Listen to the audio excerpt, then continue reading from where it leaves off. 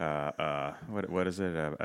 It's Deschutes high, Mecca low, Mecca Heine ho, and a 1 2 3. Speak into the mic, Mike. And here I am, and I'm ready to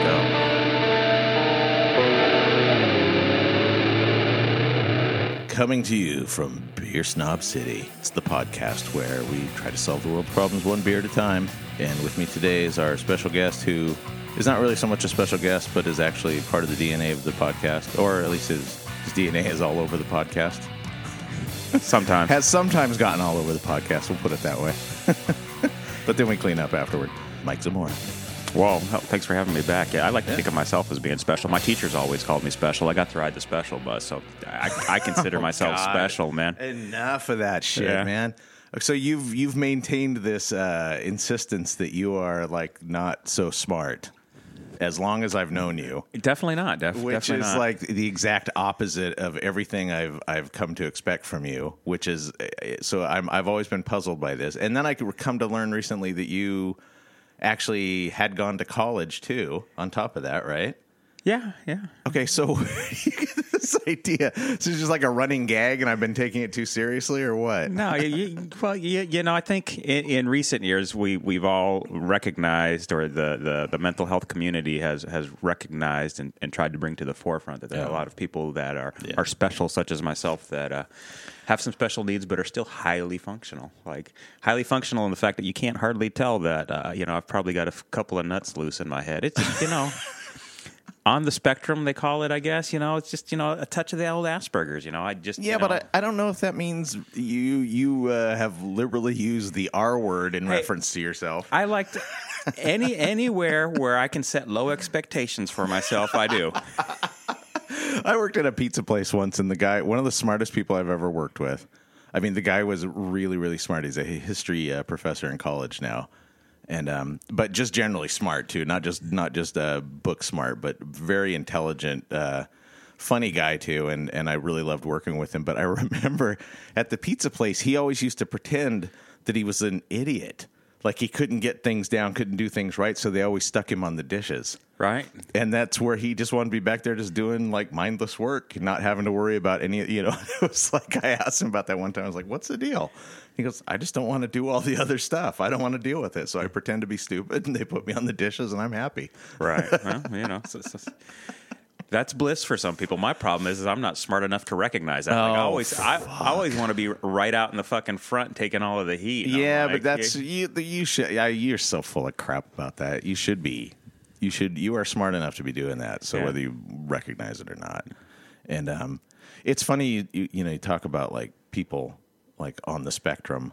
I've always noticed that about people who are into computers, like in our generation, and people who, not the younger generation. Everybody's into computers in that generation, but like our group, those who are really into computers on a deep level, there seems to be like a quirkiness to a lot of them. Some of them seem pretty normal, pretty straightforward, but some of them, and having just recently met a whole slew of new IT people, right?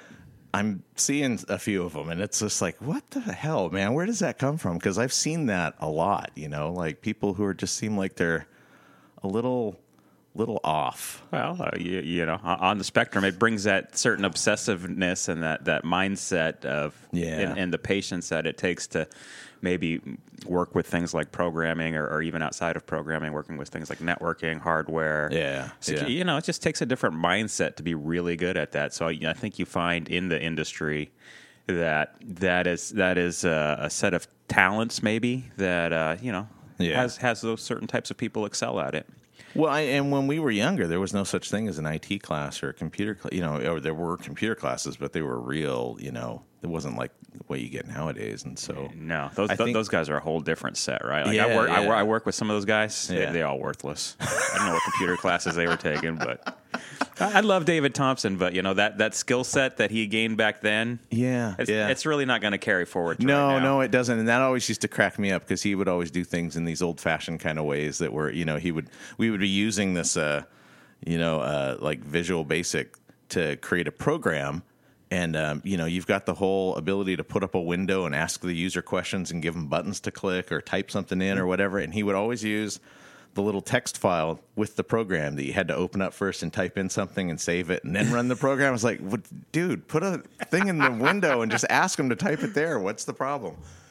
That was I always thought that was really fun. I mean, he was a brilliant programmer too. I wouldn't even really criticize him. I spent a lot of time after he left going through a lot of his stuff and figuring out how he did some of the things he did, and it was kind of mind-blowing. It's a really smart guy. Super smart guy. Yeah. It was just that was just like a weird sort of quirky thing that he would do. I really miss working with him. I do too. At some extent, I wish he was kind of in my circle, and I had, because he influenced so much of what my work attitude today. Yeah.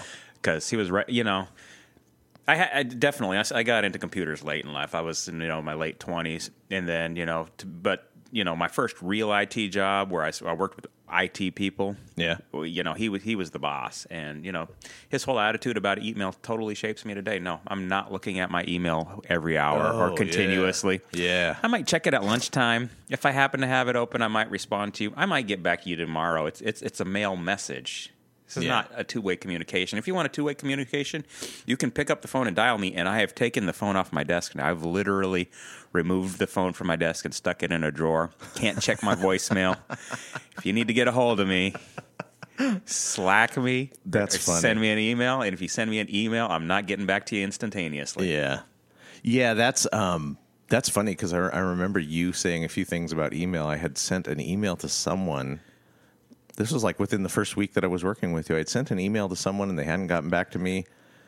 And I made a comment about how long is it going to take to get back to me. And then you made a comment. You go, well, you're assuming they've even gotten the message yet or something. It was, but it wasn't the way you said it. It wasn't the way I just said it. It was more of a re-examine what you're even thinking about here with the email, And I was like, yeah, okay. And then you also followed up with some comment about how email's not even reliable, and so what it's highly reliable. It's just not schedulable. You can't assume that just because you've pressed send on. I had a user experience this earlier this week. I wanted to tear the guy a new asshole, but given his position, it wasn't my job to do so. Mm-hmm. But email is highly reliable, and I think it goes down to about 8-9. So 999, and then eight levels of 9 down. Email gets to where the fuck it's going. What it is not is schedulable. It might take a year to get there. That's what you said. That's what I was missing right now, because I was thinking that's not what you said. That's how you phrased it. I didn't phrase it that right at all. So if an email server goes down or it sits in a queue forever, right.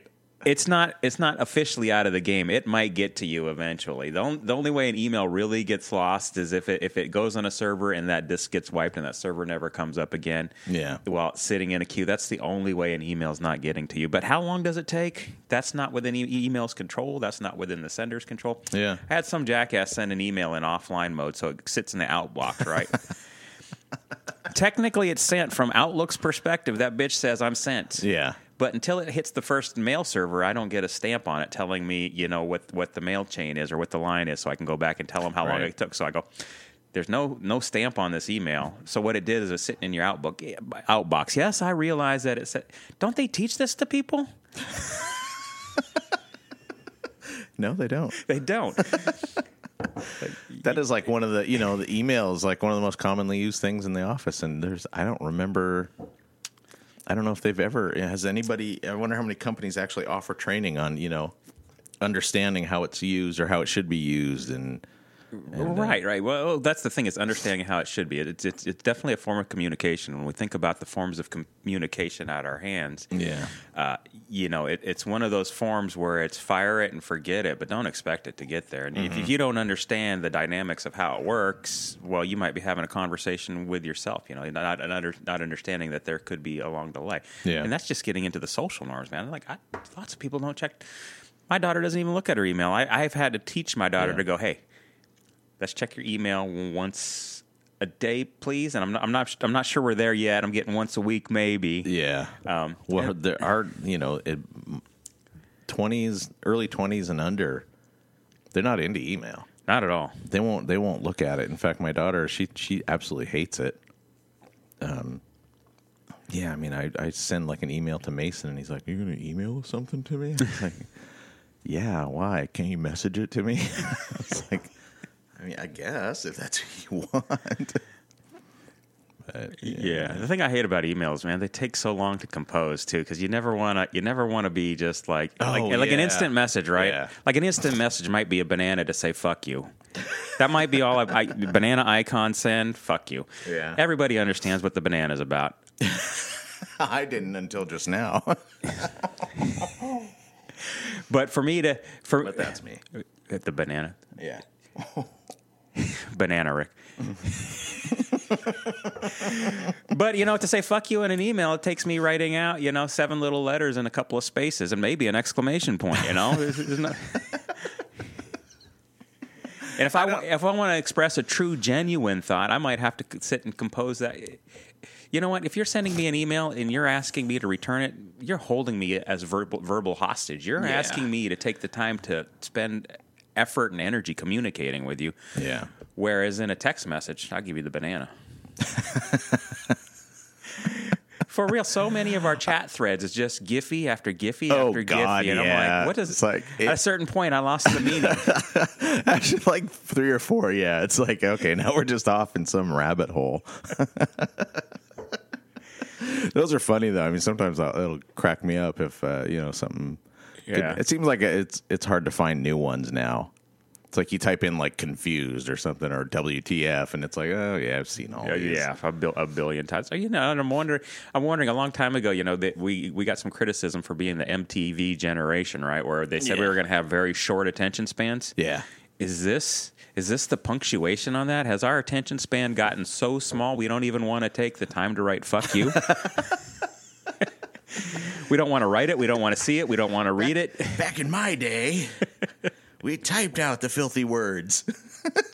We didn't just send an animated GIF.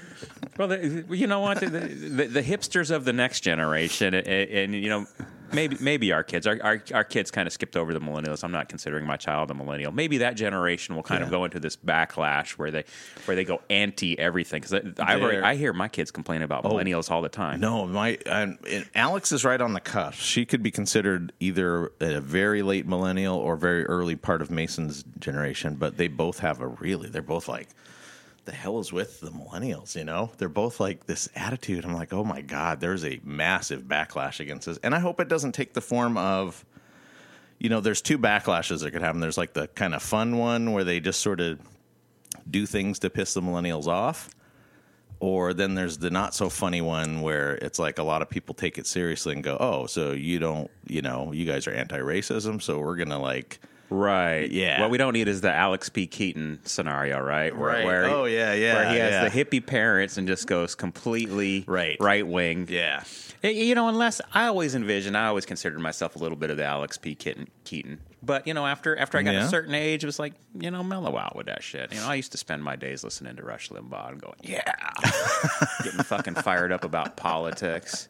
And at a certain point in my early mid-20s, I was like, what the fuck is up with me? I mean, I know I wanted to be rebellious against my fucking lackadaisical parents, but this is taking this shit too far. Yeah. I used to listen to Rush in the 90s, but mainly because I knew so many people who were into his show. And I was just like, okay, I got to hear what this is all about. And I just started listening to it. And sometimes he will say things where you'll go, yeah, okay, I can agree with that. And then he'll say other things where you're like, where did that come? Like, he'll say things you're just like, no, that's coming from some weird, bullshit attitude, like some really old mentality, old person mentality. And it's like, I'm not going for that. But, yeah, it took me a couple of years of just listening to that. I listened to some of the other conservative talk guys too, and it was like, because the logic never held for me. There was one guy in the group who understood logic, and he would always present his arguments in a very logical way. Right. And that was that Michael Medved guy. Oh, that dude. I remember him. Yeah, and I could listen to him and disagree, but not get angry. Mm-hmm. Because I would go, okay, I get where you're coming from, but I just don't. I don't buy that. He also seemed like a guy who was real open to like hearing the other side, and like maybe somebody who was soft enough that they might change their mind on something. Right. Like, I think we miss that a lot. There's a lot of people I hear arguing that, it again, to go back to the jerk off symbolism, when you're sitting there spouting your rhetoric and you're not willing to turn that into a debate that could possibly change your mind in any ways, all you're really doing is jacking yourself off. Yeah. If the purpose for you speaking your opinion is only to hear yourself speak and to try and enforce it to come all over everybody else's face to leave your jizz, fuck you. Yeah, that's and that is what a lot of them are doing. I mean, it's just to hear themselves talk. It's just to reinforce something that they already, they've already, their own biases and try to justify it. It's just But yeah, that Michael Medved, he would always explain his reasoning. He would say, well, here's what I believe, and I believe it because of this, and then I would go, oh, okay, well, that's where I'm not connecting with you on this then, or it would, usually with him, it would be the religion thing. He'd go, I don't believe in abortion because I believe life begins at conception because I'm a religious person, and I was like, oh, okay, that's where, but I could at least look at that and say, okay, I get why I disagree, but somebody like Rush Limbaugh would say, oh, I don't like abortion because liberals are angry lesbians who are trying to make everybody kill their babies. It's like, okay, what? I'm not that. I can't. That seems like you're just trying to get people to hate each other instead of trying to understand their disagreement. I don't know if any of them are trying to further understanding, but there's no logic in that, is there? That's all emotion. Yeah. It's all, and then it's like they would oftentimes talk about how liberals were all about emotion and not logic, and it was like, fuck, but that's all I'm hearing out of you guys. It was funny. After listening to that for a few years and kind of understanding the concept, I found some liberals on the radio who were doing the same thing. And so I would listen to them, and then I got it, and then I was like, oh yeah, I get it. I would get really hyped up, and then, I didn't like that. No. After a while, I was like, oh, this is like watching like a football game or something. Well, you're just a member on a team, right? You just That's all you're doing. Or the other. Yeah, you're just like cheering for your guys, and and getting really hateful about the other side. So I was just like, I realized that was like a really bad path to be on. And so I just kind of broke off from all those radio shows. And I was like, I'm not going to do this anymore. That's not worth it. Fuck that shit. But it did give me an insight into why, when people watch those kind of things or listen to those kind of radio shows, it's really just about, just being a cheerleader for the team. And, In that regard, I don't think that there is any sport where the outcome of the sport is for the betterment of the audience, right? And that's really what we're talking about here. When you talk about politics in America, right? The goal of politics in America should make a better America for the rest of us. Right. And that's not the goal of any game. The game is to crush one side or the other. Yeah, that's true. That doesn't help anybody spectating, You never hear a football player say that they won the game for the glory of the sport itself. Right? Never. That shit don't happen. Yeah. That is like one of the core problems with. I still try to understand. I mean, I have become a lot less tolerant of conservative points of view with Trump being in the office, but I still do try to hear out other people's points of view and at least look at it and go, okay, I kind of get where you're coming from, but at least try to understand why I'm disagreeing. But I see so much of that kind of tone, out of people, that kind of like we have to crush the other side. Mm-hmm. And it's like, like I'm good, you're not. Yeah. Liberals are evil, or I don't know. So the bits and bobs, huh? Yeah, this is a surprise for me. Like I said, I didn't know you were not into Reuben. So now I'm like, well, we got to have a meetup in Seattle and go down to Reuben. Yeah, that'd be cool. That'd be really cool. Because as I started the story, what I was saying was, Reuben's is a real popular place down in the Ballard area. Yeah, and among the state, like if you go into any place to go buy beer, there's going to be some Reuben sitting there. I haven't been into a grocery store yet that doesn't carry a little bit of Reuben. Yeah. So I know they're getting distributed. So what they actually had to do is they had to open up another brewery recently. So we very recently in this state we had National Brewery Open House Day. I don't know if you remember this a couple weeks back. No. You're looking at me puzzled like you're not keeping in touch with the beer scene of Washington State. I had no idea that existed. Yeah, that's cool. Yeah, it was. I can't remember the specific date, but I do think it was about a month ago. Okay. Or maybe 3 weeks. So what I did is being a representative of the Beer Plus 3 podcast. Still, I mean, I know I'm more of a guest star at this point. You're an ambassador. I'm an ambassador. So what I went down to the Reuben's Brewery, who they were opening their brand new tap room that very afternoon. They were using that day as let's do a grand opening on our new tap room and brewery. Yeah. So I went down there, stood in line for an hour. And was one of the first people through the door to get into their new brewery. Oh, that's cool. And we went to the tap room, had some beers, and more than that, they were, it was open house day, so they're going to do a tour of it. Yeah. And for the very first tour, they were going to have the owner, proprietor, originator of Reuben's Brew. I like to call him Papa Reuben. His last name is Robbins. Mark Robbins, I think is his name. Yeah. Maybe not Mark. Definitely last name is Robbing or Robbins. Yeah. Fantastic guy. Like he keeps saying definitely, and he keeps getting more and more vague. Definitely something that started with an R. Definitely something that started with an R.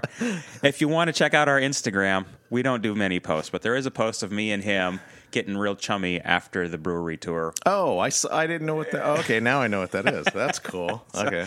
So I thought I'd go down there and represent, and after the session, God, the guy is smart, like a savant, like at beer. Not only at beer, but at crafting beer, at the craftsmanship of brewing beer and what it takes to get the beer into this can and on shelves, right? Like this guy knows the whole fucking game.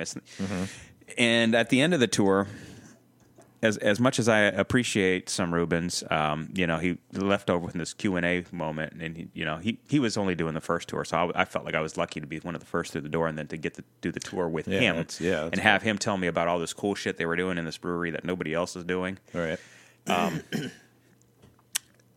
But at the end of it, I was like, all this technical stuff was really good, but what I haven't heard anybody ask you yet, and I'm looking at him, and I go, is how the fuck are you doing it?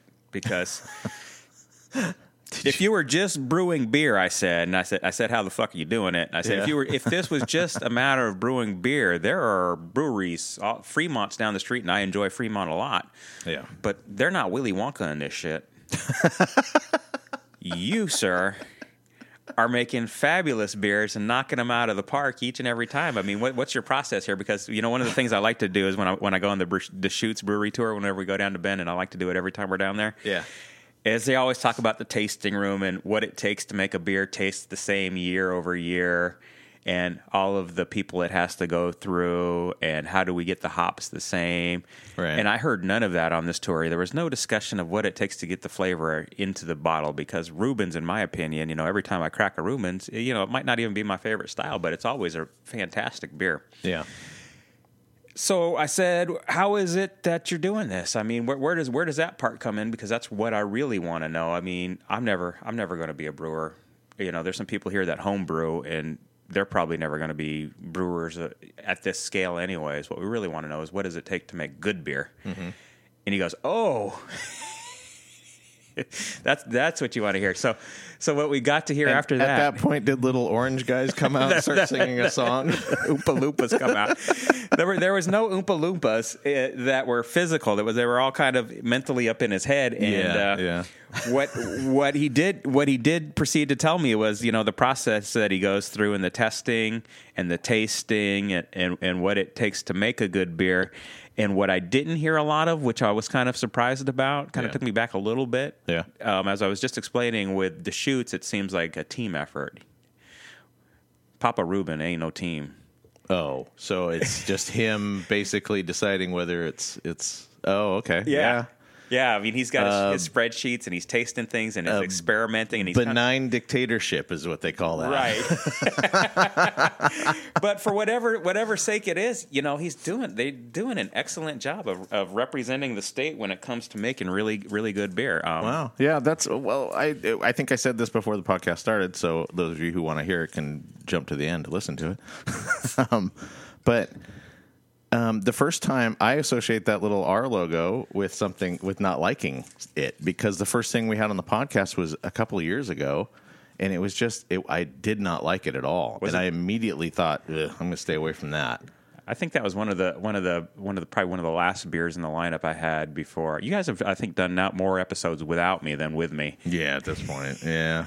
But I think on one of the last episodes we had the R&R, the double R, and it was Rubens and Rainier. Oh, that's it. That is it. That's right. Because I associate that with like cheap. Every time I see that logo, I think, oh, that's cheap. That's like some cheap, shitty beer that I don't want anything to do with. No, yeah. That's what it was. Oh man, you nailed it. You got exactly where it came from, because I knew it had something. I was thinking it had something to do with another beer, right? So that's what it is. So that really colored my attitude about this. But this beer is fantastic. I would give this beer a 4. Yeah, it's good stuff. I like it. This is really fantastic. I mean, it's the Rubens. Oh, I fucked that Bits up, and Bobs. Let me drink that shitty one. I don't. It's almost like I ain't poured beer before. Well, that's the kind of that's how I like beer. With mostly head. No, you can't drink that. Anyway, it's the Rubens Bits and Bobs, and it's like I said, it's lighter than when I think IPA. I think it's a little not heavy, but a little on the heavier side. And this is like super light, and it tastes good. I mean, it tastes really good. Huh?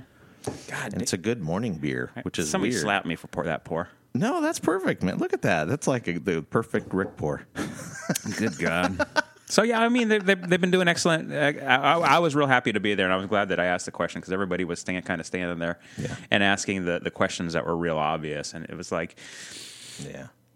Why not? If you've got the man at hand and you can ask any question, why the manufacturing process? That's great, but everybody manufactures beer, and everybody's going to do it a little bit different. But tell me what the process is for creating this. And that's a great process until the day comes that they get so big that they want to go public, and then somebody's going to want to say, well, how do we keep producing this product when you're dead? Because we don't get to keep your 5 senses around to do. That's what his spawn will be for. He has a few children. They obviously got some of his genetics. That's true. And maybe some of those flavor taste buds will be in there. The quest there is then not only does he need to run a brewery, produce beer, create the art that it takes to create a good craft beer, but he also needs to raise his children in such a manner that they won't fuck it up after he leaves, which true. I think most people get wrong.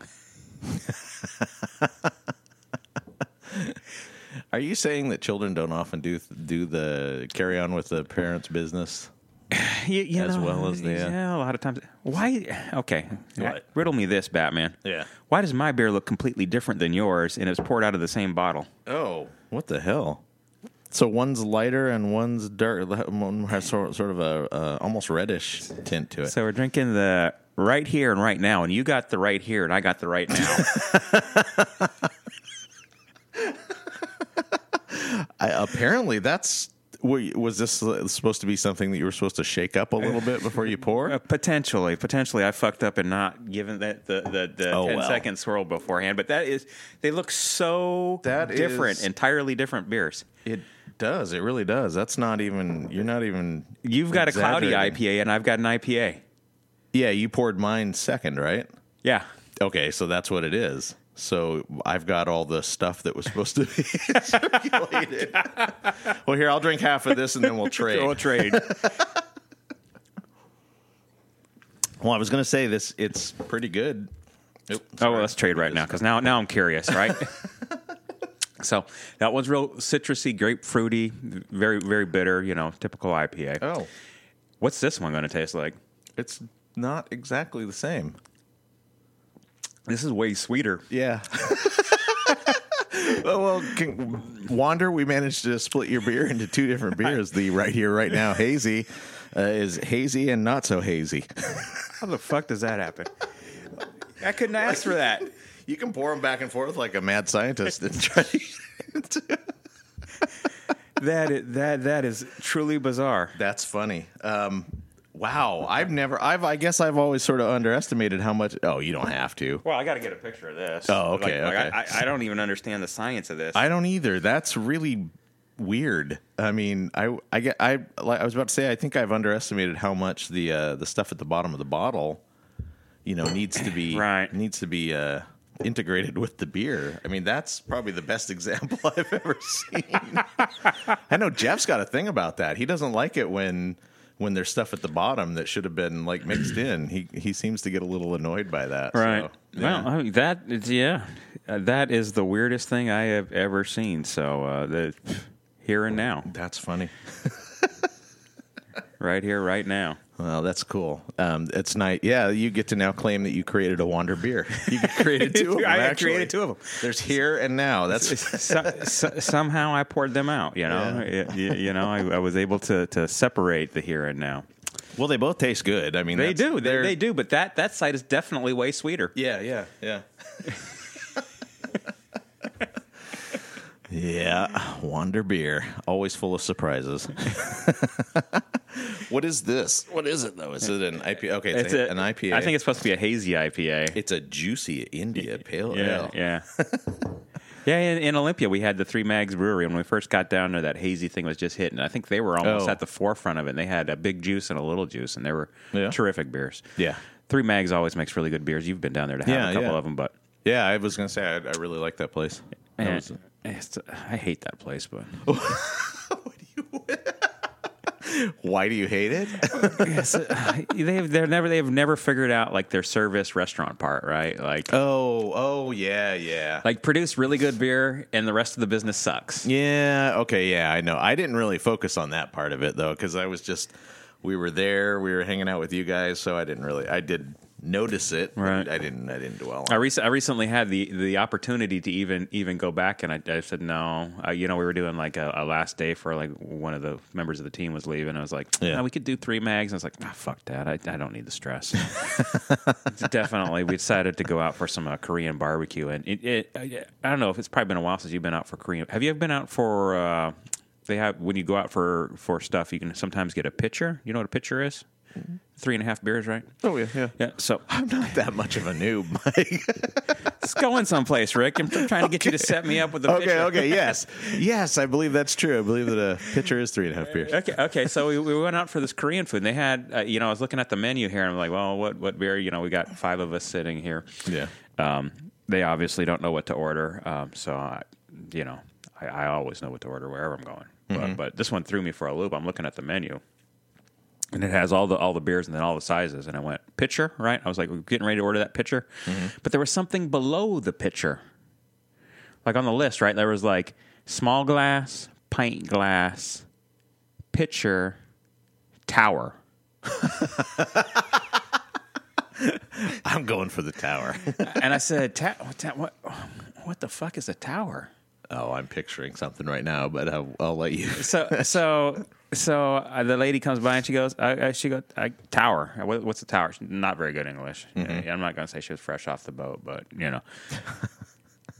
tower. She makes hands like this, real big. Oh, so you're holding your hands about 3.5 feet apart. Yeah, about 3.5. Well, okay. What was the price difference at this point? Well, there was no price listed with the tower, and I still don't know what the price was. I do know when we left, we paid about $80 a head. So I imagine it was probably. Yeah. I probably would have been better off ordering the pitchers, but we ended up getting a couple of these towers. The towers were 90 ounces, and this poor little God. This lady was too old to be a waitress anyway. She had to have been in her early 60s. Yeah. And she comes and delivers the first one. It's fucking heavy, right? You got 90 ounces of beer. Oh my God. In this tower.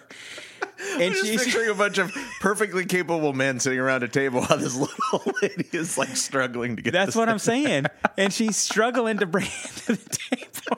You're just sitting there quietly watching her. Like, come on, we're waiting. Are you gonna pour it for us too, or what? And she gets to the table, and I was like, I didn't realize it was going to be that big for A, but for B, the fact that, I was sitting on the inside, so I couldn't see her carrying it, but somebody at the edge of the table was making faces as she was walking over. And I was like, oh my God, that must have just, it's super heavy, super tall, super. This is obviously why they don't offer the tower size everywhere. Yeah. I'm surprised that the restaurant made her do that. Like, they didn't get somebody else to bring it to your table. Right. They're going to have to do away with it. I don't think the tower is going to last. Oh. But we did order a second one, and everybody at the table, could we carry it for you? Mm-hmm. Like, the last thing I want to see is this thing hit the floor as she's carrying. Oh, she'll take that as like an insult or a challenge. It'll be like, no, just sit at your table. That is exactly how she took it, and there's no fucking way. Good for her though. I mean, if that's, everybody should get to that, get to an older age, and still have the attitude. And I'll say, but the second one she got to the table, much less foam on it. She had poured it much nicer, and she did not shake it up on the way over. She wasn't shaking. That's nice. That must have been a little less awkward that time. Yeah, and speaking about awkward, I posted this article yesterday. Again, it's my life, not my life. It may end up being the thing I die on is this rant against AB InBev. So I posted another article yesterday, and I was reading the article that was, again, Cloudburst Brewing, another Seattle brewery. Yeah, one of the lead brewers, one of the head guys, that was from Elysian. Yeah, who left shortly after the merger with AB InBev created. I love, because you go in there, right, and he's got all these beers that have they're all hinting at the Elysian name of what the beer. Oh, that's funny. It's a big middle finger to fuck you.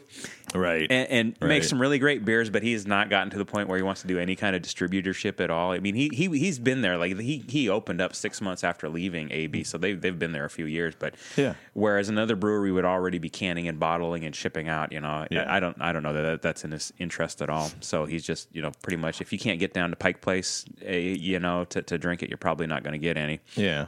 Well, whatever makes you happy. I mean, it's like North Fork, Yeah. It's like they do great beer, and they don't bottle any of it, as far as I know.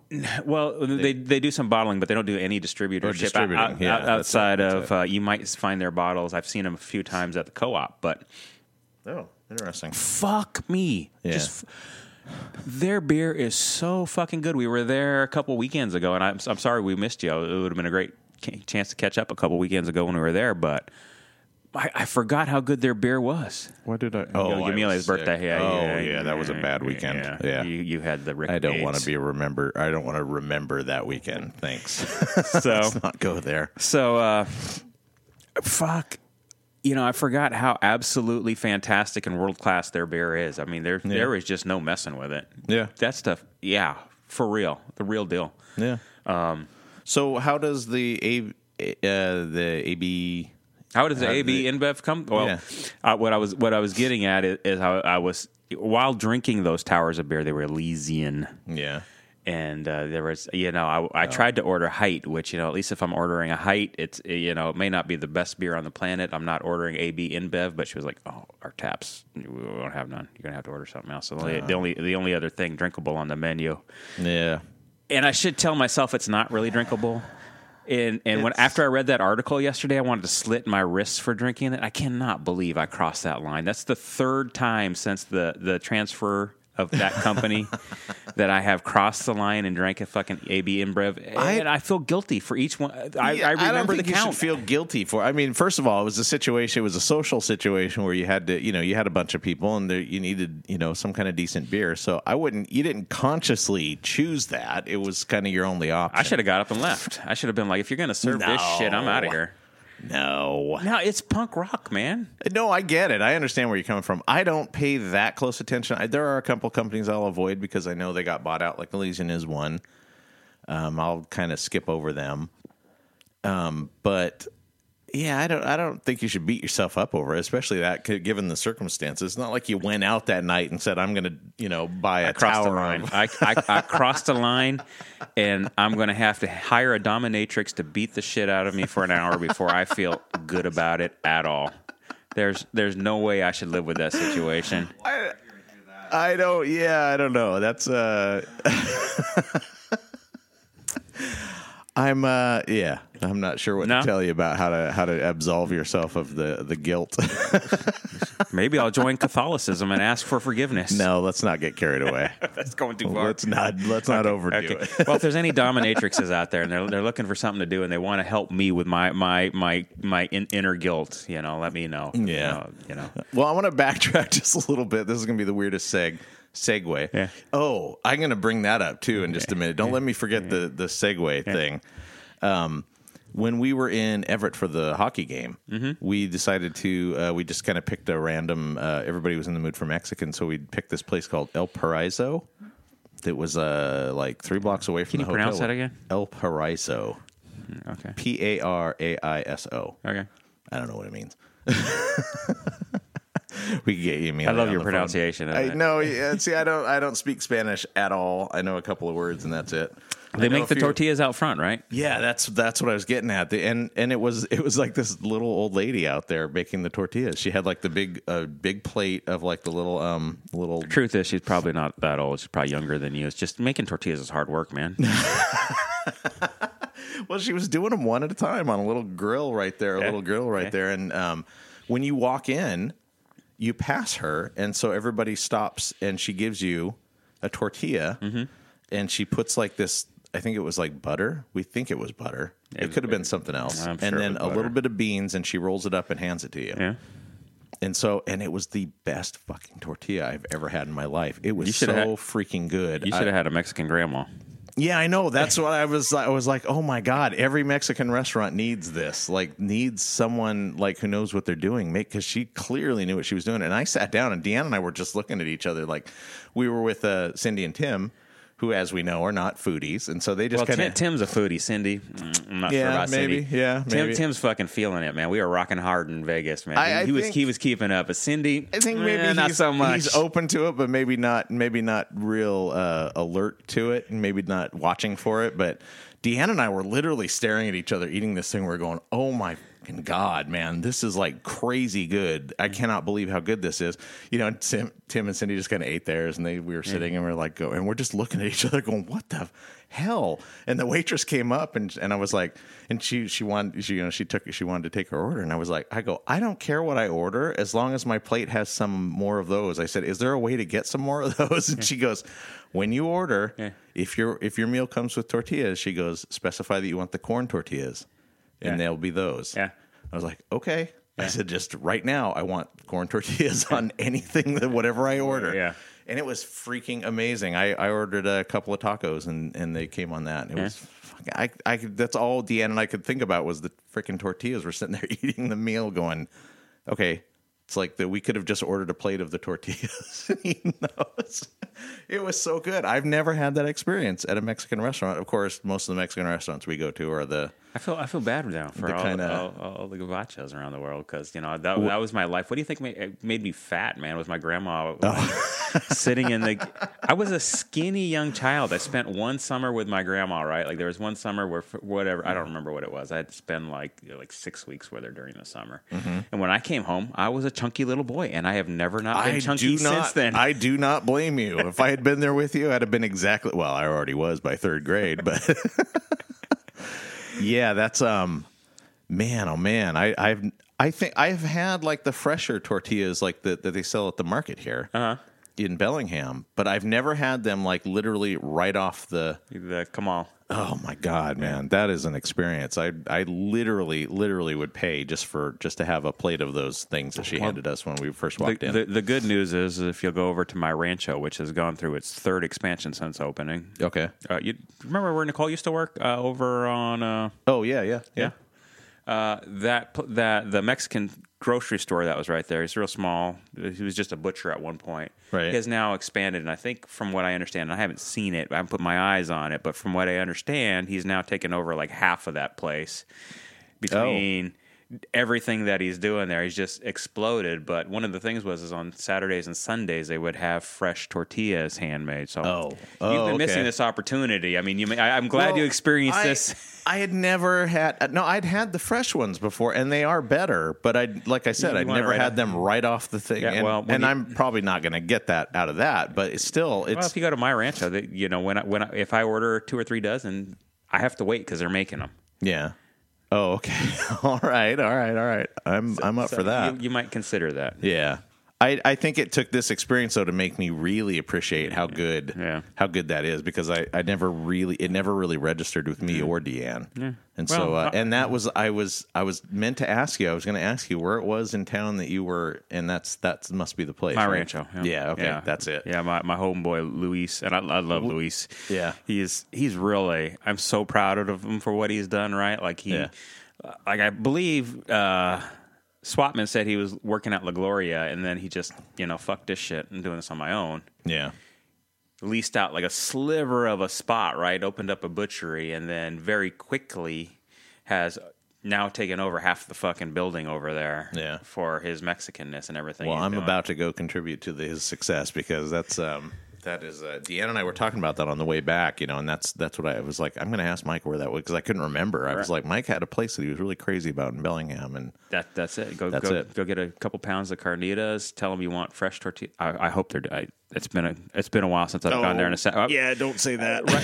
Right after this, we're actually headed there, so I can give you the update. Oh, okay, cool. Yeah, but, please. Because that was Nicole just had her birthday, as Deanne did. Yeah, and she was like, I want tacos, carnitas. So we made tacos at home just 3 or 4 days ago, and we just had like the store-bought tortillas, and we were both sort of looking at them going, oh, sad, man. Sad face. Bring in the sad Snoopy music, from it's like this. Well, this I'm glad you had a real good meal, and I'm glad you enjoyed that Mexican restaurant is shit.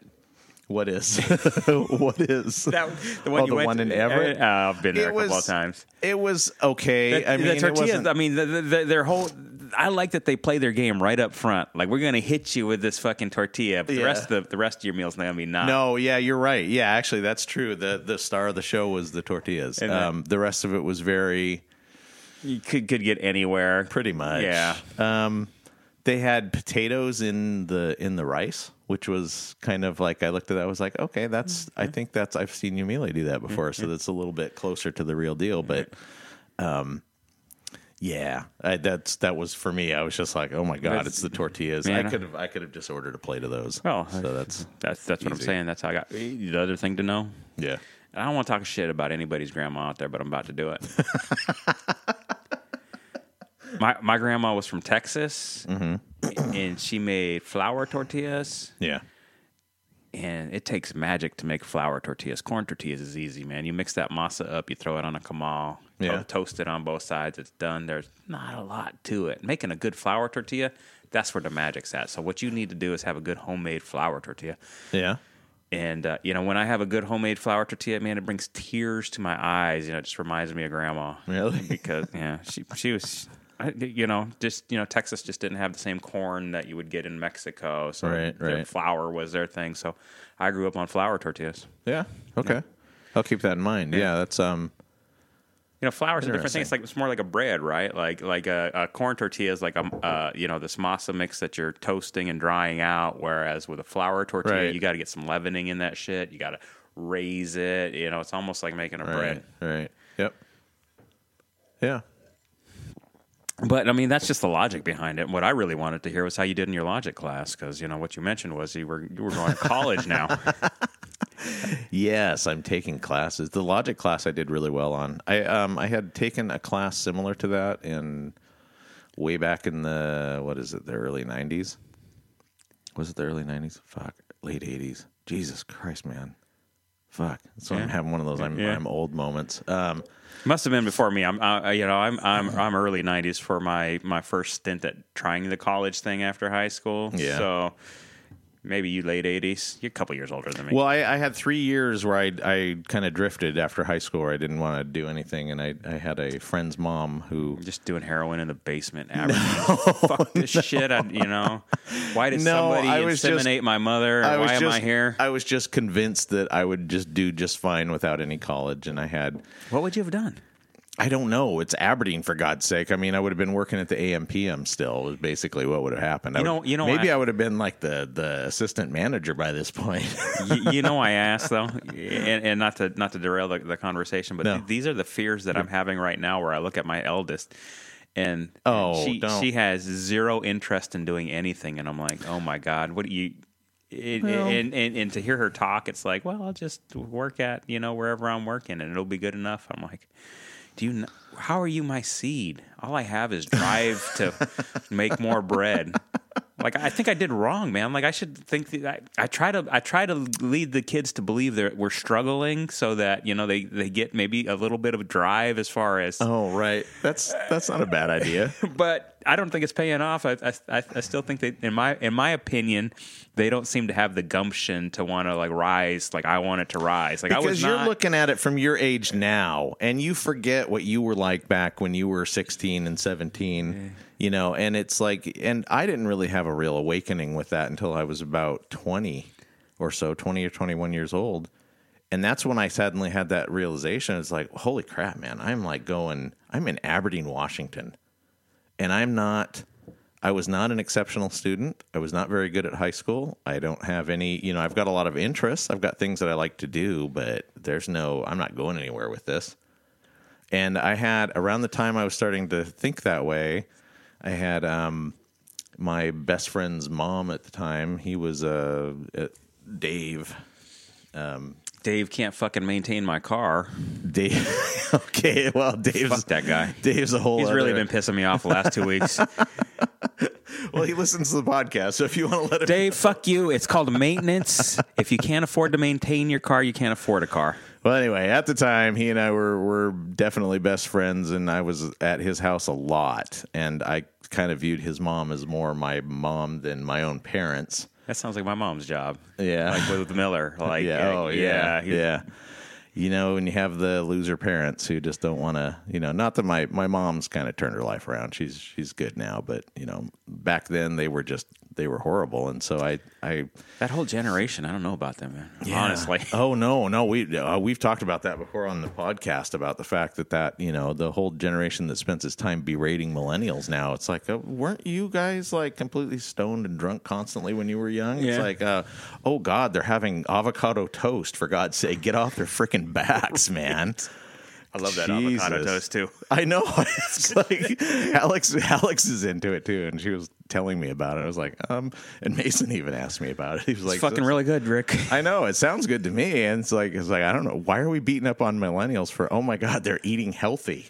It's like, really? It's because we want them to be punk rock, and they're not. They're just a bunch of pussies. Oh yeah, I have that complaint too. But it's like that's a minor thing. It's like, Jesus, we were talking about it on the podcast in the context of, it seems like the millennial generation, when they become pregnant, it's like Brie. It's like no drinking, no smoking, no being around anything. I don't even want to be around loud music. It's like, but our parents' generation was like, well, if you only smoke a cigarette once a week, or it's exactly.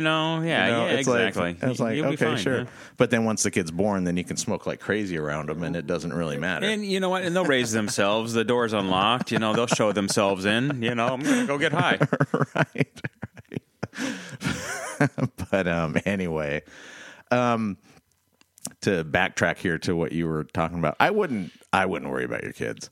I think if you raise your kids right, and you keep them basically on track. I feel like I've been doing okay. Yeah. I mean, I really do. I just worry that they've got no motivation. Yeah, I worried about Alex because she had a lot of things going on with her that I won't get into on the podcast, but it was just stuff that made me think, I was like, wow, you're going to have a hard time out in the real world, and she moved out. She's got a job. She's, doing school. She's fine. She's doing great. Yeah. I mean, and she's like, she's really thriving too. So, and obviously I have the same things with Mason occasionally. And I just think, it's fine. They're both smart kids. They're both creative. They both know, they'll find their way eventually. Sometimes it takes on people. I had a friend who did really lousy in high school. He didn't want to go to college either, and he just he's super successful now. I think some people just kind of have an awakening at some point. Where they're like, I don't want to be a part of that class. Yeah. So, and they always say that kids rise to the same level as their parents eventually. They'll figure out. Oh. Taking bong hits off the beer. But yeah, I wouldn't worry about your kids. Mm-hmm. I'm not worried about them. I mean, I am, but I'm not. I am. I just, everything I've got, I fucking fought tooth and nail for. The fact that you're worrying about your kids shows that you care, and the fact that you care, they know, and so it'll neither one of them seems like they're a fighter or like they're scrappy like me. I'm a little bit scrappy, right? Yeah, but were you like that when you were like 17 years old? I have always been scrappy. Like, don't fuck with me. Yeah, but that does not determine whether you're going to be a success in life. Doesn't it? I don't think so. No? I had that friend I was just talking about. His family was like real super privileged. He always grew up with everything he wanted. He seemed like he had no direction in life, and he's doing great now. Oh, well, awesome for him. Yeah, I mean, I worry. And you're right. Maybe supposed to worry. Maybe I shouldn't be worried that they're not scrappy. It's just everything that I've gotten in life, and I feel like I've taken myself very far. Yeah, it's been a fight. Like I recently went through a little fight at work, and I got exactly what I wanted, but I had to go in there with a "fuck you" attitude. You're either going to give it to me, or I'm going to fuck you in your skull. I'm gonna hold off at my new job taking your approach for a little while, but I like that worked for you. Well, I mean, and I waited a little bit myself. When they brought me on board, they made me the Godfather offer where it was an offer I couldn't fucking refuse, so I came. Oh yeah. And then I got there and I found out what a shithole it was, and then I've spent the last couple of years suffering. And the other day, we're both members of a union now, the same union, I believe. Mm-hmm. I went through and I had my grievances with the union, and I took them to the big union meeting, and as you say, we're all kind of, everybody in this industry has a little bit of a, right. I remember you telling me they have an attitude. Well, I went and had a couple of drinks, and like I said, I'm scrappy, and if I'm scrappy, I'm even more scrappy after a couple of drinks. So I made sure I took a couple of drinks with me before going to this union meeting. And so I'm picturing you in your car drinking. I was not. I was in Three Mags drinking. It was give me the 13% beer, and I'll have a couple of shots of Four Roses before I walk over to the Union Hall. Right. And then you got their crappy service to really piss you off. Right, exactly. So, I was set and primed and ready. Oh. This is a really good beer, by the way. I've been sipping the amount that spilled over the edge. I don't know if you'll edit. You won't edit it out. No, I'm not going to edit that out. For 2 minutes. It's not fucking worth it. I've had a couple sips of this. This is I wanted to call it a Wander, but it's not. It's an Aslan. I wonder. Do you think they could have? Is it possible that Aslan could have they could have been like, Wander, can you come over and can we pay you a couple bucks?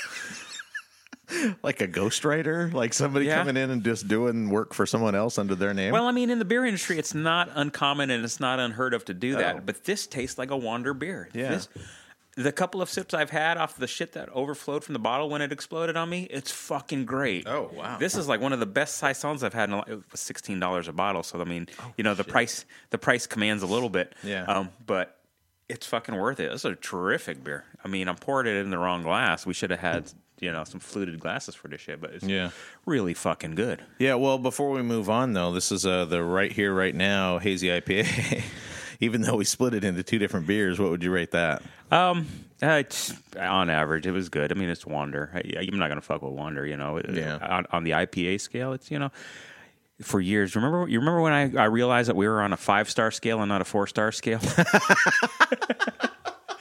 Which was almost to the end, which would have almost ended to the end of my tenure there. I was like, oh, we've been doing 5 stars this whole time.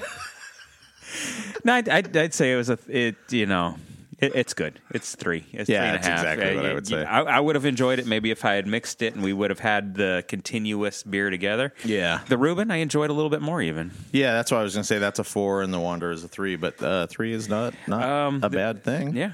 Exactly. Not at all. It's very respectable. I don't feel like I wasted my money. And now we're on to the Aslan Brewing Francis Farmer Saison. That's fucking really good. Really good. I'm going to pick up another beer bottle before I leave town. Yeah, I don't know if I can get that anywhere else. So that's a surprise. This is again like the Reuben thing. I see Aslan and I'm thinking, it's going to be mediocre. No, this is not at all. It's really good. Not at all. Super good. Mm-hmm.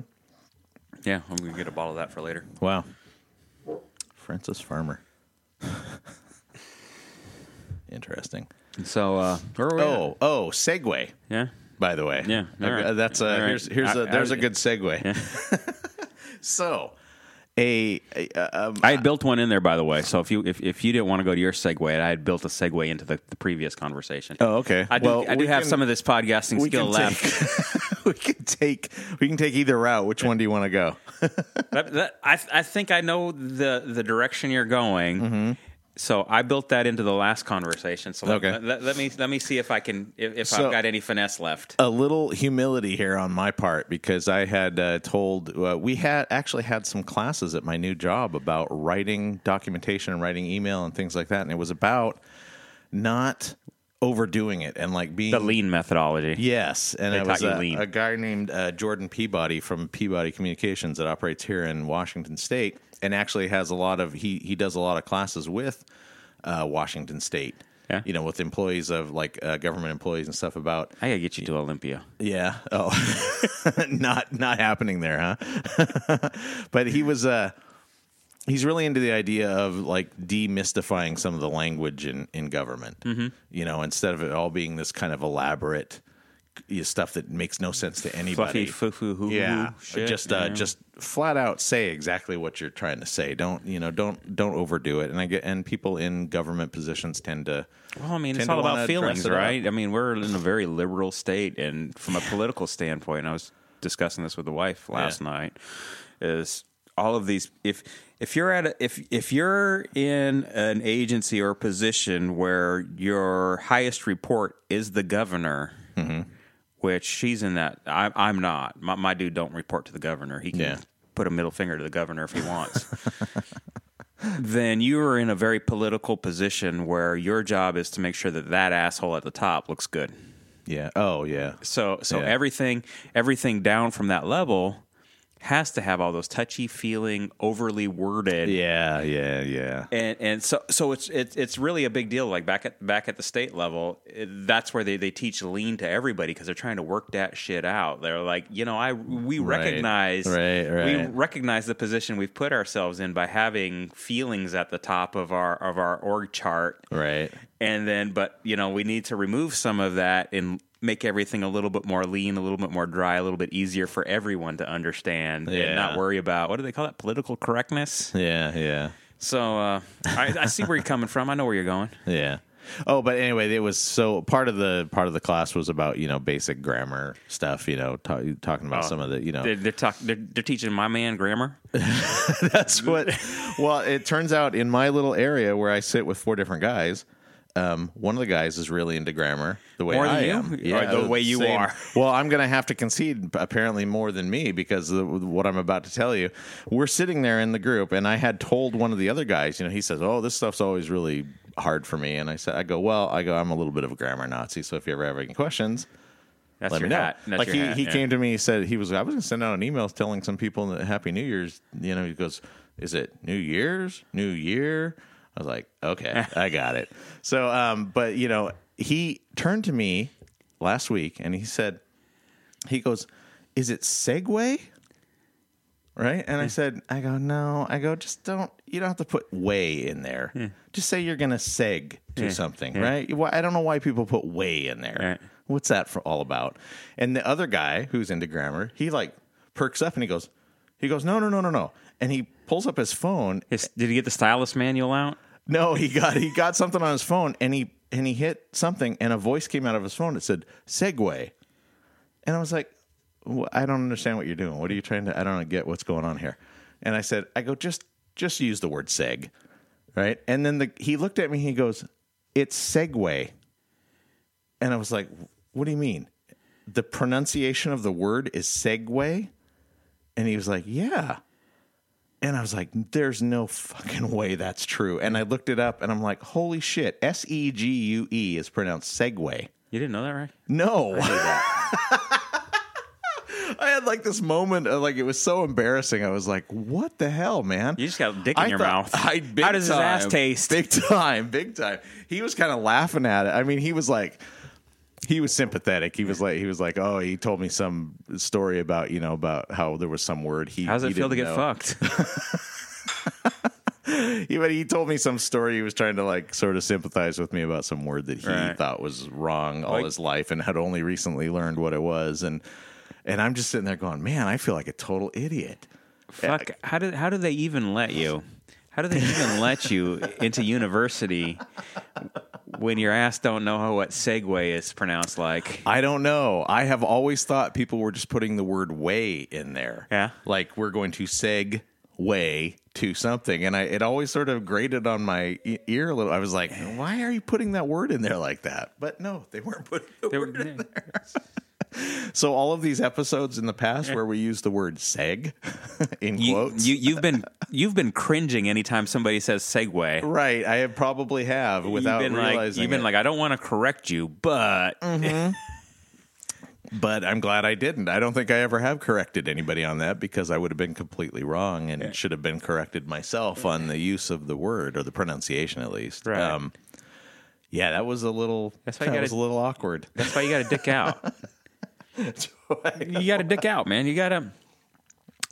you were probably not trying to be the asshole every time somebody said that, and somebody could have corrected you a decade ago. Oh no, yeah. I'm not the type who will in casual conversation. I'm not the type of person who will correct someone. Like if we're talking, I know you won't. I think that's BS. I know you won't, but I'm the kind of guy who will. So I'll do it to someone if they're on. Like my favorite thing is like somebody makes a post on Facebook and it has a grammar error in it, and then somebody else will correct the grammar. Yeah. But in their correction, there's a grammar error. I love pouncing on that and going, well, I would take you more seriously if you hadn't fucked yourself. Yeah. But that's the only time I'll ever jump on someone if they're correcting someone else and they screw up. But I have always thought it was really douchey to do that to people. But Me too. I'm totally there with you. But yeah, so I kind of wish somebody had corrected me sooner though, because that was strange. So I guess I had always assumed it was pronounced one way when it wasn't. And they didn't teach that shit in logic class. No, they didn't. So about a mile back, I was like, okay, let me get into this conversation of my children, so that I can then flip the conversation about how I'm trying to lead a good example for my children by doing homework. Okay, yeah. Because I've introduced homework back into my life's meaning. Yeah. See where I was going, like like a mile back there. So we just made a U-turn and we're taking the exit. So I've been trying to point you back because we both went on this similar vacation last year. Towards the end of last year, we went on a celebratory tour of the Las Vegas area. Yep. And during part of that, I was. I'd met Cindy a couple times before, but we got to spend a lot of time with Cindy. And one night we were drunkenly discussing how she was getting a master's in teaching. That hadn't fucking stunned me. What had stunned me was she was getting a master's in math. Math, that's what it is. To teach very young children. I don't remember if it was kindergarten or elementary school. I was like, how does it take master's level math to teach? It doesn't take master's level math. It takes master's level teaching. Yes. And this is what I asked her. Because at first my mind was, the gear just went. Like, it's addition, subtraction, division, and maybe decimals. Yeah. And my head just went in my neck, and I was like, and I went, wait, it's really got to be more about her learning the teaching, right? Like the master's has to be in the teaching. Yeah. But her and I went back and forth. We had a really great conversation. It was obviously somewhat inspiring because at the beginning of this newest year that we're in, 2019, I myself had gone back to school and am re-educating myself. Yeah. In the ways of the Force.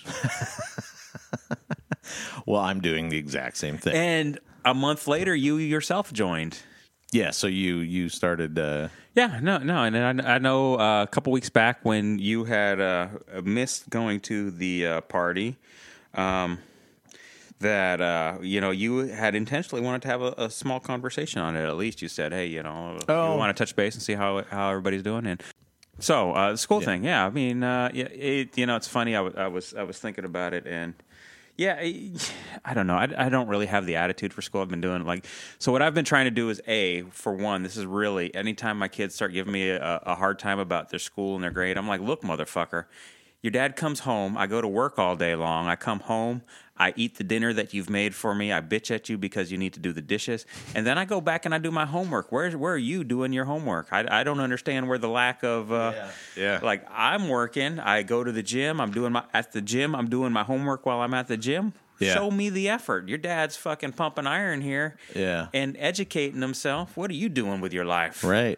You described exactly what I do. I come home from work, I have dinner, I hang out with Deanne for maybe half hour or so, say hi to Mason, see if he needs anything from me, and then I head into the other room and I start going. Yeah. And I'm trying to put in 4 hours a night. Really? Yo, I've been the last couple of weeks. I'm in a class right now that I really fucking hate. So. Which one? Web development foundations. Oh man, I would fucking love that class. See, you'd have been done with it in a week, and I'm on my fourth week. It'd been tag, edit, CSS, style sheet. You wouldn't even have had to study this. The rest of the classes, a lot of the classes have been like that for me, where I look at the book and I go, I just need to like bone up for this test real quick. Give me 1 week and I'll do the test. This would have been that for you. This conversation will be flipped when I take any of the networking classes. Right. That's where I'm going to be like, fuck, man, this is. Mike. I did read TCP/IP Illustrated though a few years ago. So at least I have like the foundation. I at least understand the basics. You got your OSI model in your head. You've got the 7 layers. Yeah. That's all you really need to know for the first couple of classes. Oh, really? Yeah. Okay. Well, maybe it won't be that bad. But yeah, you know what's amazing is that I kind of went into this thinking, the whole online finishing the degree online. I still had that kind of bias in my head about this is not going to be that hard. This is harder than actual, like the going to the physical. It is. School. It is a lot harder. It's not as lengthy. It's not as lengthy, but it is harder. That's the difference. That's the benefit. To me, this benefits me because I like to plow through things fast. I don't like the daily like little tidbits of like we're going to cover this topic today, and we're going to cover this next thing. It's like there's no. You can blast through it at your own pace, which I like. Yeah, there's none of that dude who's in the class who won't shut the fuck up and stop asking questions. Yeah. No. That dude doesn't exist in this world. A little suck-up asshole that's trying to get his grade pumped up from the teacher by being like best buddy with him. Yeah. Oh, that's what I really enjoy about this. Oh, yeah. This is I like the being able to do it on my own pace. That's definitely a thing. But yeah, that whole attitude that this was somehow going to be maybe a little easier. No, not even fucking close, man. A lot of classes, and you probably had the same experience where you'd start off with the syllabus on the first day, be like, this is all the stuff we're going to cover. This is the entire textbook. We're going to get through the whole thing, and then it was like inevitably you would like the last like quarter of the textbook by the end of the semester, you'd be like the teacher would be like, I decided we're not going to make it through this. Because I wanted to spend more time on this thing or this thing, or we did that little detour, and it's like, okay, but there's half the book that we didn't hit. Learn, right? I hope there's nothing in that book that I needed to know. But with this, there's no time limit, so you basically have to get through all the material. Yeah. And so that makes it a little bit harder, in my opinion. Plus, you're paying for that shit. I mean, what really motivates my cheap ass is the faster I get through this, the cheaper it is in the long run. Yeah. I'm not going to deny that that's in the back of my head too. It's definitely a motivating I've got factor. My 4 classes done, so it's alleviated a little bit of the pressure, right? Like, because I went the student loan route. I went the student loan. Yeah. I didn't want to put out the money, and I thought, well, it's a really cheap interest loan, and it really is a cheap interest loan. Yeah. I was like, and then plus the work is going to pay some of that back. I was like, but you have to pass the 4 classes before it really counts that you've gotten your loan. Otherwise, you're going to pay high interest on it. Yeah. So I got that bullshit out of the way. So now I'm taking it a little bit easier on myself, but I still think I'll have 8 classes done before the June 30th fucking deadline happens. Yeah, there's a lot of time. I've gotten through 3 of them. The only reason I haven't finished the 4th is because the 4th one for me is a math class, which is that's always going to be a tough one for me. Yeah. It's always going to be slow going. Oh, see, I'm sorry that you had to do. I had already had my my associate's degree, which barely should count as a degree. It's just like high school plus. I didn't even have my associate's degree. I had it technically in the amount of classes I had taken, but I screwed up. I missed it by 3 credits at the community college in Aberdeen. And so I just completely fucked up. I was just like, holy shit, I can't believe I'm going to get to the end and I'm missing this and there's no way to fix it.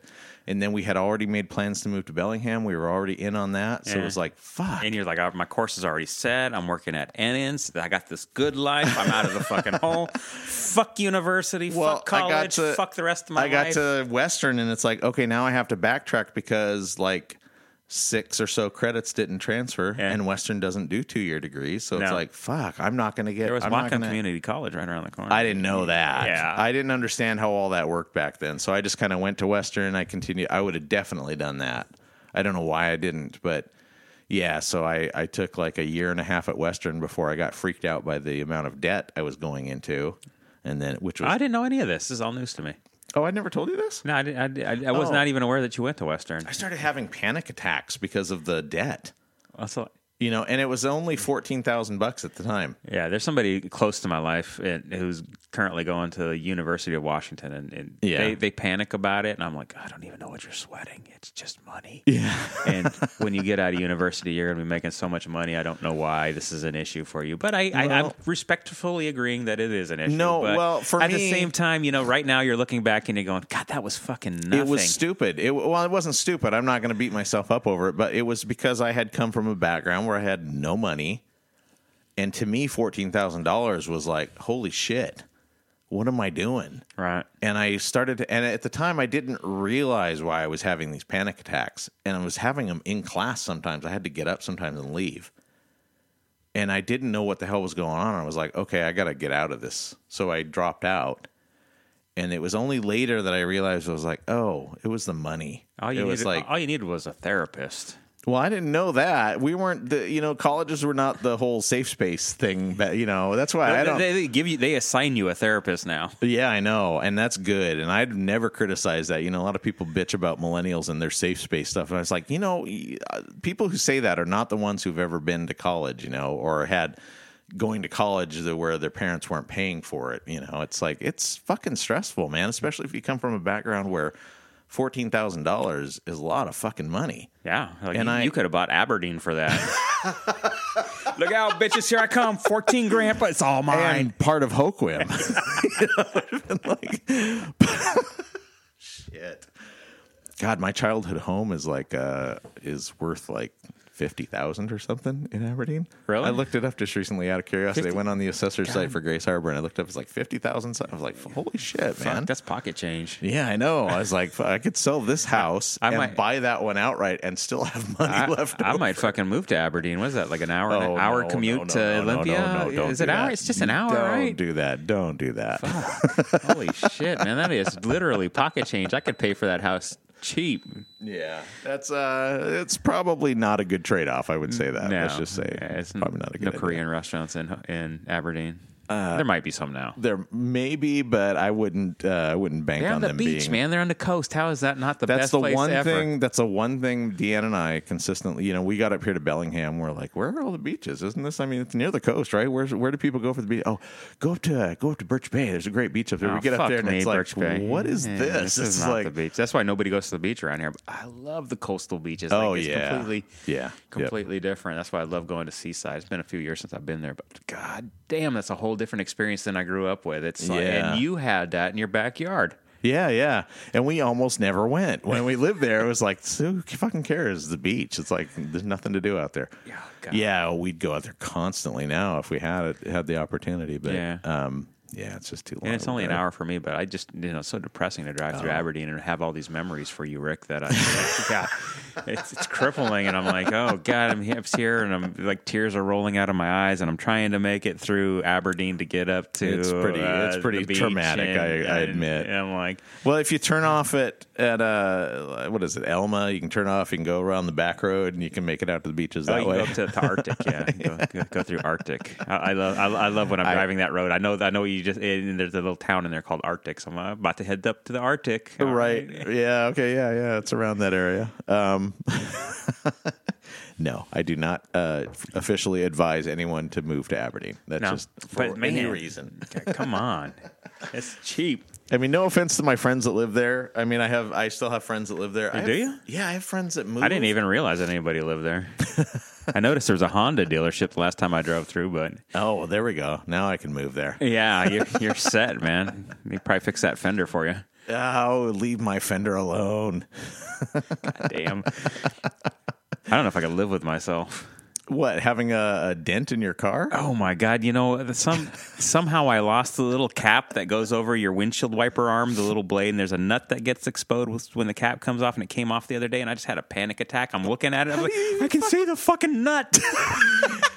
It's gonna rust, so I had to get online as soon as I can and search down. How do you even notice that? I wouldn't even notice that. It's like, God damn, man! It's screwing up the aerodynamics of my car. The wind's hitting it now, and it doesn't have the plastic guard in front of it. And I'm like, oh my God, man. Okay, so here's the thing. I admire you and Jeff Miller for knowing so much about cars. I mean, I love that I can just message you guys, and you guys are back with like 50 different pieces of advice for me on anything that I ask you. Somebody actually took my advice recently, which I couldn't believe. Yeah, there's the Jim, James. Oh yeah. Yeah. He was looking for a car, and he was about to get himself into a fucked up car. Yeah, and I was like, Jim, do me a favor, right? Like I said, Jim, I one of my favorite things to do is shop for cars, and I really know cars. Yeah. I can't buy that many cars, but one of my favorite things to do is to shop for cars. And let me tell you the car you should at very least go take on for a test drive before you buy this. And I didn't call it a piece of shit. I was trying to be nice.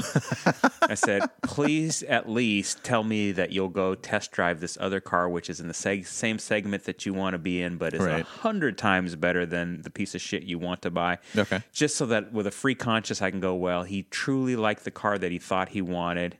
Are you going to tell us what the car is that he was looking at? He wanted to buy some Buick CUV, and I was like, oh my God, Buicks are pieces of crap, So I'm sorry, Swapman, but... Well, see, I wouldn't have known that either. I'm in that same... Yeah, Swapman actually got like probably the best one that they actually offer. So, but you've seen that it's kind of falling apart on them to some extent. I mean, the car still runs, right? But like the plastics and shit are all just... Oh no, I hadn't every noticed time that. I look in there, I'm like... Ugh. See, people like Jeff and me and Jim, we don't notice this stuff. Right. You and Jeff Miller, you guys are like right away. It's like, oh my God, the cap is missing off the windshield wiper. So what he took him, he went and I believe he drove the Buick on the same day, but he took my advice and went and drove the Mazda that I had pointed him to, and he was like, Mike, you're dead fucking right. This Mazda is like 1,000 times better than the Buick as far as everything that he wanted out of the car, like a luxurious feel, like he wanted to step up. He had moved into a nicer class of life, and he just wanted a nicer space to be in for his commute. And I'm like, the Mazda is like 1,000,000,000 times better than that Buick. I know Buick has this name from when we were younger kids, being this thing, but that's not where Chrysler's at right now. Please try. And he bought the Mazda, and he's super thrilled about it. So, yeah, cool. The one time somebody took my advice, they were actually super thrilled about it. Well, I would trust your advice. I'd trust your advice with that kind of stuff. Definitely. Yeah, definitely. Because I have zero clue what I'm doing. I mean, we got Mason that Avenger. And I feel like that was a good buy. We went test driving it, and I got a really good feel off the car the whole time. Yeah. And I looked it up after we bought it, which it was a bad idea. I should have looked it up before we bought it, but I looked it up afterward, and it turned out the reason it's so inexpensive is because Dodge was just trying to make a stripped-down car for people who didn't want the, kind of looks like a Challenger. Yeah, I mean, it looks nice, but it's like the... it doesn't have any of the extras. It doesn't have like the backup camera. It doesn't have they stripped all of that out and just said this is just for people who just want a car and don't need all the extra stuff that that everybody demands nowadays. And so I was a little leery about I know it's used. It had like 80,000 miles on it, and it's it's 14. Yeah, with 80,000 on it. Yeah, and somebody like to drive. Yeah, well, but the thing is, we got the Carfax report, and it was like they had religiously taken it in for the service. You're solid. Yeah, and as soon as I saw that, I was like, oh, we're buying this fucking car. Yeah. There's no way we're walking out of here without this because we're not going to find this again. No. And he was really in love with the car. He was like, I really like the way that looks. Tell me, the first thing I noticed, though, was that you were at a Honda dealership. And I went, I bet you Rick took him there to buy a fucking Honda. And Mason was like, but Dad, this one looks so much cooler. No, he was on board with whatever I decided. But in the first thing, I told him, I told the salesperson, I said, I really like Hondas. I said, I've had great experiences with the ones I've owned. Okay. And he goes, oh, yeah. He goes, we like to hear that. And so he showed us a couple, and I was like, He was like, yeah, this isn't what we're looking for. And then he then he showed us the Avenger, and I was like, okay, this looks like a first car. Yeah. You know, this looks like a cool car that he could live with. Pretty decent car, and I'm sure he's thrilled to have it. At least he doesn't have a big-ass dent in his fender. Leave my dent alone. So how would we rate the Aslan Brewing Francis Farmer? I don't want to give it a perfect because I haven't given any beer a perfect, I don't think. Well, especially since you had the wrong ratings. Right. I mean, especially since I had the wrong rating scale. But God damn, it's really good. It's 4.5. Is there a 4.5 in that scale? Yeah, I'd give it a 4. I don't do halves, but I would give it a 4. Yeah, definitely. No. Terrific. I don't feel like I was ripped off and it was an expensive bottle. Was it? Yeah. It's worth. I would buy. I would spend. I mean, what did you say it was? It was 16. But yeah, I'd spend that. Yeah. Yeah, maybe $16. Not expensive to people who are like rolling for the, when you're working for county government, Oh, Jesus! Seriously, if you think that's what makes somebody wealthy, you got excellent benefits at least. Yeah, that's true. So I guess we're at the final thought stage, huh? I think we're at the final thought stage. I mean, you always worry about these two people. I don't worry. I've never worried about a 2-person podcast. I think that's the format. Yeah, I think it works. It works, but we were able to carry an hour at least. Yeah. So, I don't really have anything. I'm glad to be back on the show.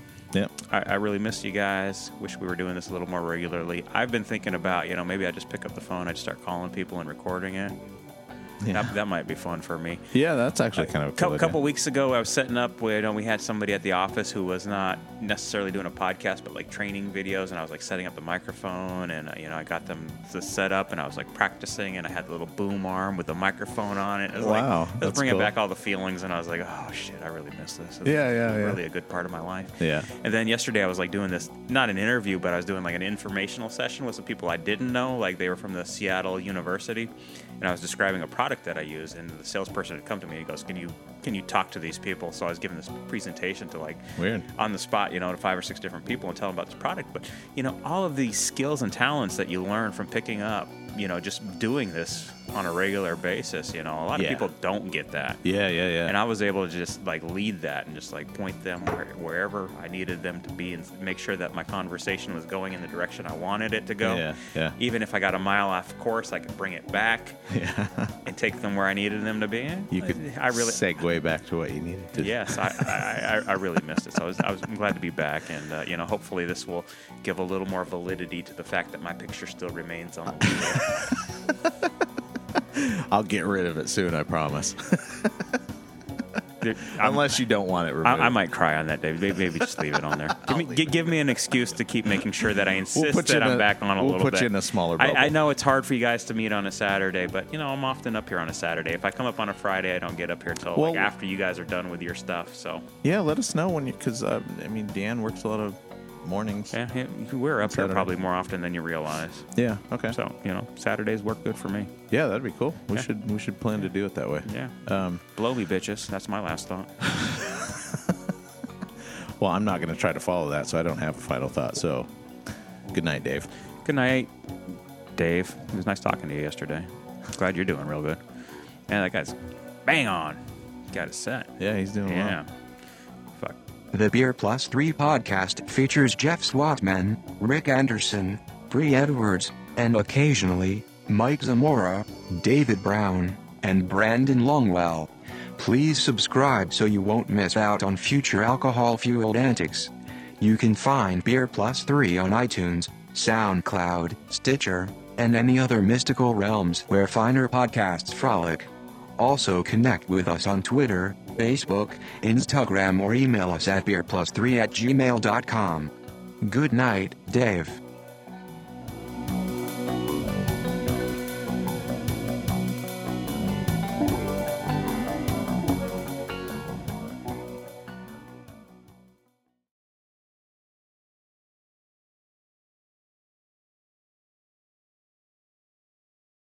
Oh, no, yeah, you actually could. I mean, a lot of bands do great work just being, so-so. Right. So it's not even, that's true. Being a talented guitarist, it will take you very far. Yeah. But being an okay guitarist takes you pretty far, too. And yeah, it's all about it seems like it's about how much you believe in what you're doing, yes. Because You know, the joke about Nirvana is that, it's a recycled joke about the Beatles. The Beatles had a joke about how Ringo wasn't even the best drummer in the band. And it was true. I can't remember who it was. I think it was John Lennon was actually a better drummer than he was. Yeah.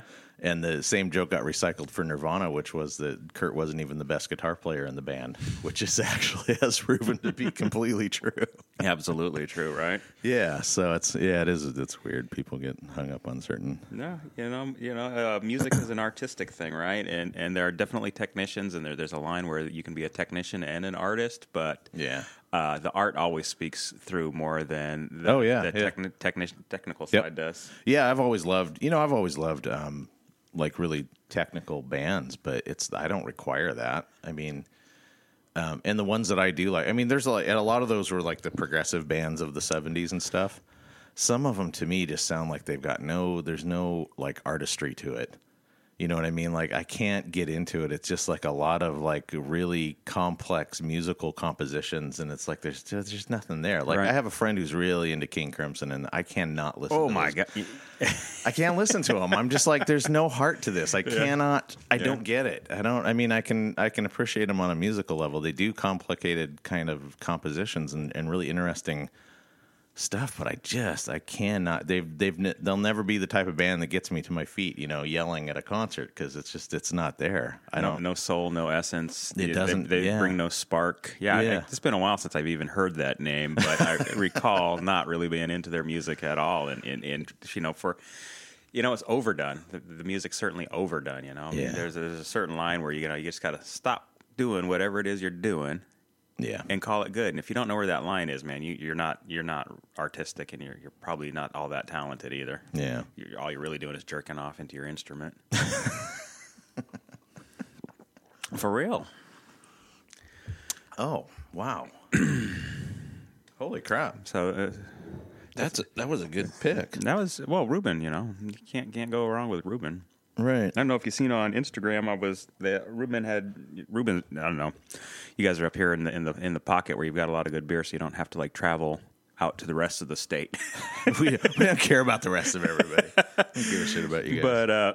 But Ruben has been kicking ass and taking names. I think in the name of the state. I think as a representative beer of the Washington. I think they've definitely come out ahead of the curve. And I had been to their brewery a couple of times in the past. Fuck, man. I mean, you're talking about a metropolitan area, Ballard. I went to school in Ballard, actually.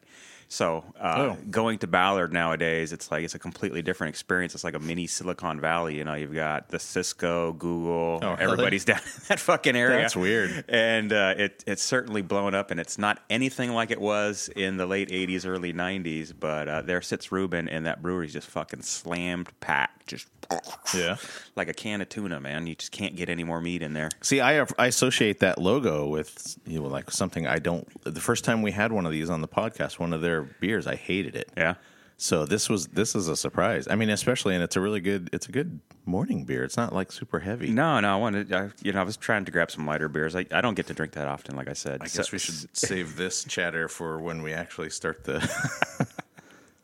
Speaking of, okay, so who's going to play the role of Jeff? It's going to have to be you, Rick. Okay. I'm way I'm way rusty. I guess you're the guest now, right?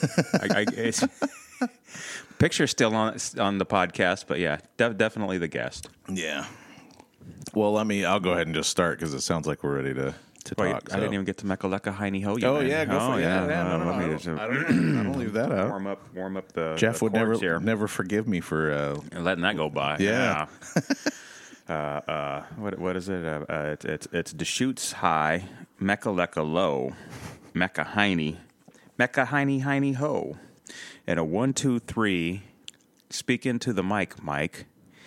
And here I am, and I'm ready to go. Thank you for that. Ricky, take it away.